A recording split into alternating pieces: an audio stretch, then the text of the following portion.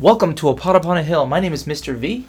I'm Mr. Koepplin. Today we're going to take a look at the Jefferson and Madison administrations all the way through the War of 1812. Here we go. In the long history of the world, only a man of defending freedom is our maximum danger. You are about to embark upon the great crusade toward which we have striven these many months. The eyes of the world are upon you. I do not shrink from this responsibility. I welcome it. Your task will not be an easy one. Your enemy is well trained. He will fight savagely. We'll light our country and all who serve it, and the glow from that fire can truly light the world. We will accept nothing less than full victory. The hopes and prayers of liberty-loving people everywhere march with you. And so, my fellow Americans, ask not what your country can do for you, ask what you can do for your country. All right, so as we know, Jefferson is elected after in the year 1800. The reason why that's so important, we mentioned on the previous podcast about the bloodless revolution. The rest of the world notices when we peacefully transfer power from one political party to the other. So the Federalists are relinquishing power and transferring over to Jefferson and the Democratic Republicans. And we're seeing the way in which a shift in those policies manifests itself in early stages of his presidency. He's elected largely because the country is tired of the Federalist Party's rule, and we still see that to this day. It's very difficult for the executive branch to be in one political party for more than 8 years. Keep in mind, you had the Alien and Sedition Acts. You also had the XYZ affair that really heavily stained not only the Adams administration, but the Federalist Party as well. Yeah, and one of the things is Jefferson was someone who did not believe that the executive should have too much power, and he took some steps and measures to make sure that that was maybe under control going forward to make it a little bit harder for him to get the job done, but he believed in it. He stuck to his principles for the most part. And that's one of the things that he becomes a beloved image. He becomes beloved because of this ideology and because of his being true to himself.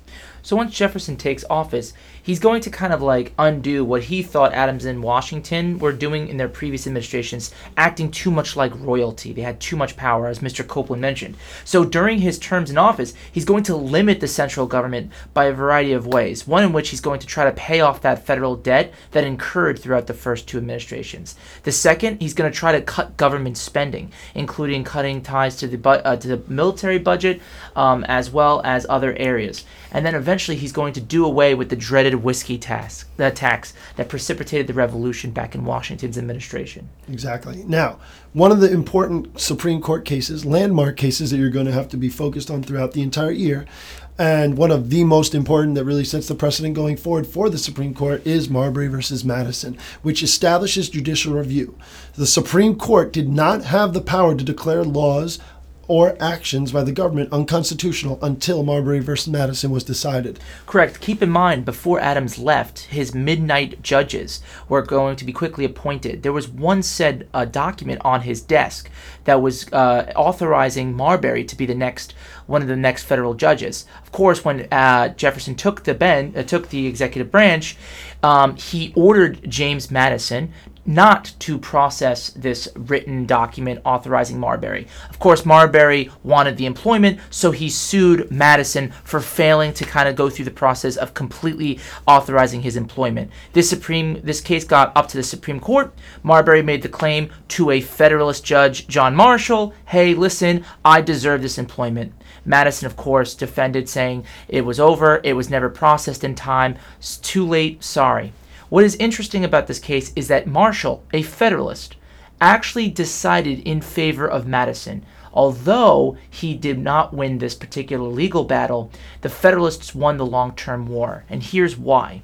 In this case, Marshall established the precedent known as judicial review. In other words, Marshall stated he could not overhear this case because the Judicial Act based on the argument of Marbury, was null and void to begin with. Yes. Once that happened, he created this tradition that we still have today, where the Supreme Court now has the power to declare laws and actions unconstitutional. Never before this was stated in the Constitution, and this was met with a lot of fury, especially by the Democratic Republicans, but it's an interesting judo move that John Marshall managed to do during this case. Yeah, and it's incredibly important because when you think about the system of checks and balances that we have, it was incomplete without this. Without judicial review, Right. we would not have that triangle that both branches are to look after one another, that they don't get too powerful. So this is incredibly important, and the decision that John Marshall makes really changes the course of history for the United States. We might have had issues with the executive accumulating too much power or Congress going out of control had it not been for that decision he made. So that brings us to the next important segment of Jefferson's administration, and that was actually a surprising decision to some Right. that he made, which was to go forward with the Louisiana Purchase. All right, so it's known as the Land Act of 1800. It allowed U.S. citizens to expand to land outside to the Mississippian plants through federal loans. They basically are incentivizing settlement moving westward. All right, and one of the things that Jefferson does is send Monroe to go buy Louisiana City from the French. We want the port of New Orleans. We want to be able to get out and use the Mississippi River to expedite trade. Okay, but Napoleon says if you want that, you have to take the whole thing. All right, so Monroe consults with Jefferson, and he hesitantly approves because here he is with his Democratic Republican principles of small, limited government, but yet he's going forward with a big federal decision. So the size of the United States doubles, but so does the national debt. All right, so one of the interesting things is he came in the office, as you mentioned, trying to reduce the debt.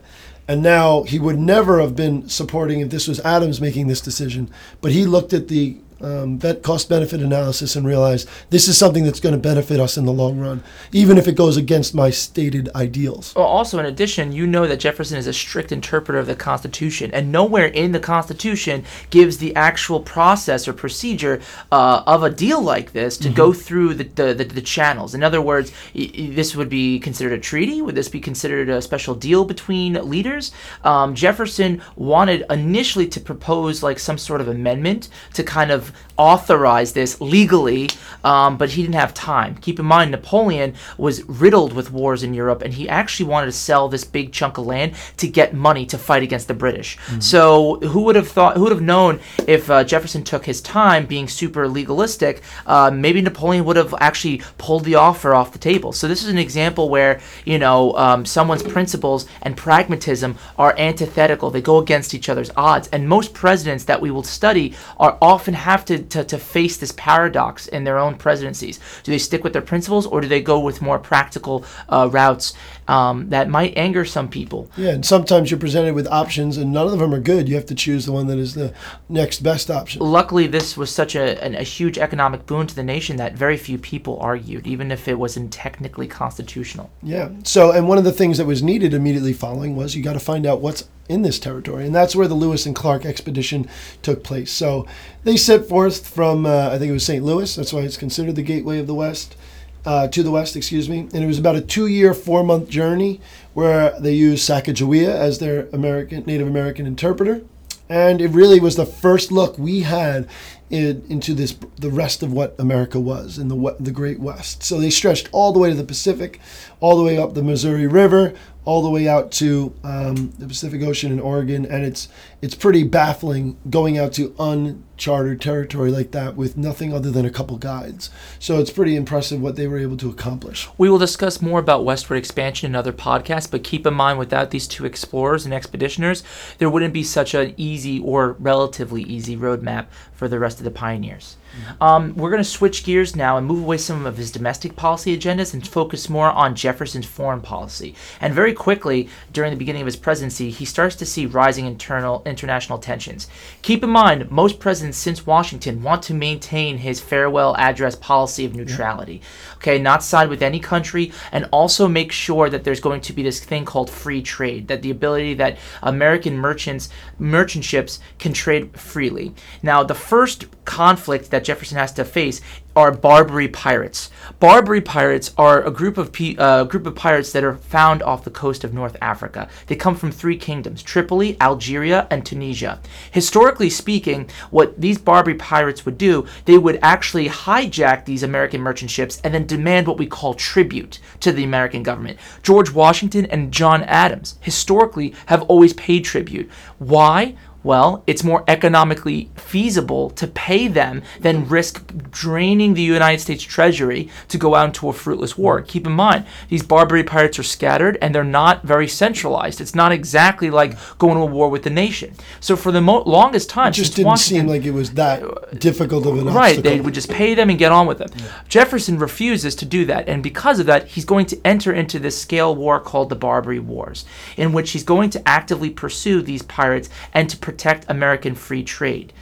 He's going to be kind of somewhat successful during these years, but it just goes to show you again, Jefferson, ever the person that wants to shrink the federal government, is again forced to actually give funds to the Navy to protect these American merchant ships. The second thing that, and more important thing that kind of starts to hit Jefferson during his foreign policy is the British kind of muscling in during his term. Yeah, one of the things is that we're still a very young nation. Our military is not the strength that we now think of it as. So one of the things you have to think about is, as you mentioned, the American trade ships and the issues that they had across the Atlantic and all throughout trying to engage in trade and make as much money as possible. They're being destroyed and attacked by the French and the English. And one of the things that was causing the most difficulty was this term known as impressment, where it technically was a legalized version of kidnapping for the British Empire, where they would impose their will on our naval ships and our trade ships, forcing people to serve in their military. Just snatching them up, taking them from one boat and bringing them to the other and carrying on with their day. So the English even went so far to destroy the USS Chesapeake, where 21 sailors were killed. And the American public is furious. When they hear these headlines, they want war. They want someone that's going to stand up for us. But Jefferson thought otherwise. And Jefferson realized getting into a conflict at this point would be way too much for us. We were not prepared for this type of conflict. All right, so Jefferson takes, he cools on that idea, lets the fury at home calm down, and what he does is he proposes to Congress an embargo. He says, let's hit them where it hurts them in their pocketbook. Let's go after them economically. And that's where the embargo is imposed. And that is an effort. It's a hostile action, but peaceful. We're no longer fighting, but we're aggressively going after their trade. So it's a situation where he's trying to maintain the neutrality, maintain the situation where we don't want to get mixed up in the conflicts that you were mentioning between French and the British. But it ends up being a situation that he thought would work. It ends up hurting our economy for the most part. It actually ends up hurting more American businessmen because it kind of implies the fact that our economy is strong enough to withstand or withhold any type of international trade. Yeah, and I left out the definition basically. So an embargo is simply where we are no longer going to allow trade from the British or the French into our country. So he's thinking this is going to hurt them economically and they'll come to the table with some type of compromise. But they have many more options to trade with, and those are our two main trade partners. So it ends up hurting the American businessmen and businesses in general much, much more than the French and the British, and therefore that's why we're standing there. And the public kind of turns on Jefferson saying, you said this is going to be a better option for us. Look what you've done now. So in terms of evaluating Jefferson's presidency, I think it's fair to say that although Jefferson doubled the size of the nation with his miraculous negotiation of the Louisiana Purchase, you can at the same time think it was more of a providential or fateful decision that was secured by Rob Livingston and James Monroe. It did double the size of the nation, which it grew the country, but also with the size of the nation and more Western territory will also increase what we will call sectionalism. So we can also give credit to Jefferson for doing that as well. At the same time, we can also give him credit for kind of avoiding a war with Great Britain and trying alternative approaches to kind of punishing them with respect to impressment, as well as providing Native Americans with arms along the Ohio River territory. Yeah, and the sectionalism you mentioned is critical because we saw from the very beginning the differences between the agricultural states in the South and the northeastern merchant states. And the importance of economics, and every president is evaluated by the economics that take place during their administration's time in power.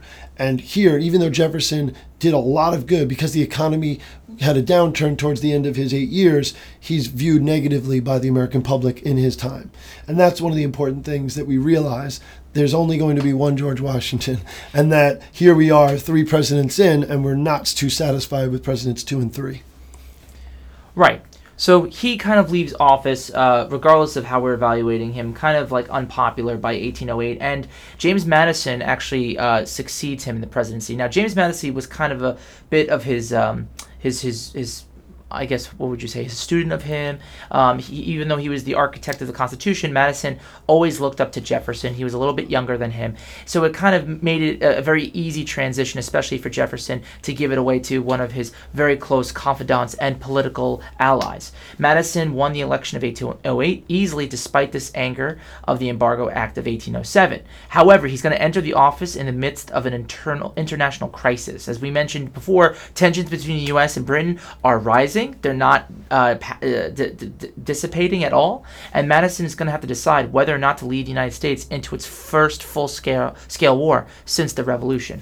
Yeah, and so the term impressment comes up again, and it continues to be an issue. There are war hawks in Congress, which is basically politicians that are eager to take the country to war because they feel like that would be an important and the right thing to do. And they tend to be intensely nationalistic in this time. There's this sense of pride about what it means to be American, and we want to take our country to war against Britain because we can seize Canada. Canada is still a territory or a colony of the British Empire. We have to remember that. So the 2 men that led this charge, known as war hawks because of the frustration with impressment, were Henry Clay, the Democratic Republican from Kentucky, and John C. Calhoun from South Carolina, also the Republican, as well as continued frustrations that we were having with the Native Americans that were being kind of instigated by the British by them providing them with weapons to kind of pester the Americans on the frontier. Remember, this has been happening since Washington's administration. So the nation as a whole has been very, very much upset about the policies of trying to avoid war, and it's going to reach a fever pitch by 1812. This kind of brings us reluctantly to the War of 1812. So Madison has this idea to play Britain and France against one another, and he's hoping that he can get some type of negotiation that we won't have to go to war. But France ends up breaking first, and America ends up focusing their hostility towards the British. Britain agrees to stop seizing ships, but it's too late. There's already conflict. The war hawks in Congress succeed in declaring war, and the nation's divided. Sectionalism, as well as politics, play into this. So the frustration is here. We only have 16 ships in the Navy. Weak military, and our finances are in shambles with the debt from the Louisiana Purchase. So the other problem that played into this was the National Bank is not renewed in 1809. So here we are, a country that needs to go to war. The sectionalism plays a major role here. Northern merchant cities, the banks, they don't want to pay for a war that they're not going to get paid back for. The country that loses very rarely is going to be able to pay their banks back the loans. So the money center of the Northeast refused to loan any money to support the war because they didn't believe in it. And that played a major role in our difficulties fighting against the British. So the war kind of rages on. Military battles will ensue all over the East Coast as well as in Canada and the South. British troops will even go as far as burning the White House and destroy most of Washington, D.C. There's a famous story of James Madison's wife, Dolly Madison, heroically staying behind as everyone's evacuating the city to save a portrait of George Washington. But eventually, Americans will slowly rebound to win some major battles. And that's what really is an abrupt end to this unusual war. War of 1812 ends where basically peace is called by both sides. Andrew Jackson emerges as a national hero for his role in the Battle of New Orleans, and it is the Treaty of Ghent that is signed that ends the war. The frustrating thing is it really brings about no significant changes whatsoever.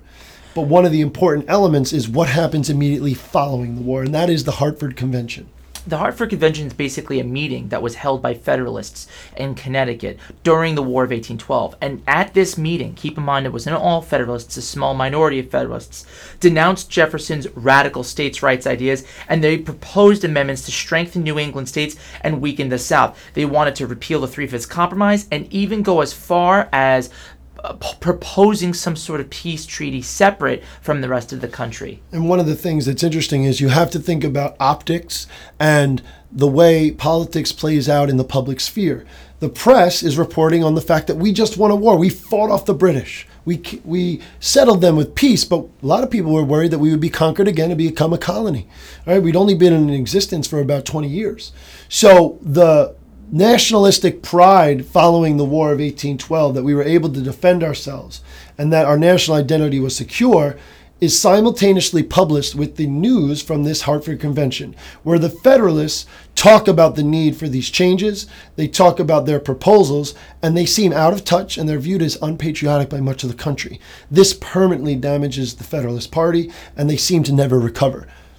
So the overall effects of the war is largely psychological. You have the war will leave America with a positive not only world image, but an image of themselves. And we're beginning to see America shed away from its British skin, so to speak, and evolve into something new and different. There's also going to be, like Mr. Koepplin said, a strong feeling of nationalism throughout the nation, which will serve as a cohesive to the nation. And lastly, the thing we want to leave you with is now we're going to see in the next few years in our country the first time where we have one-party rule. The Federalist Party is damaged. Their reputation is so much, takes such a hit that basically they lose control of Congress and quickly they dissipate from the face of American politics.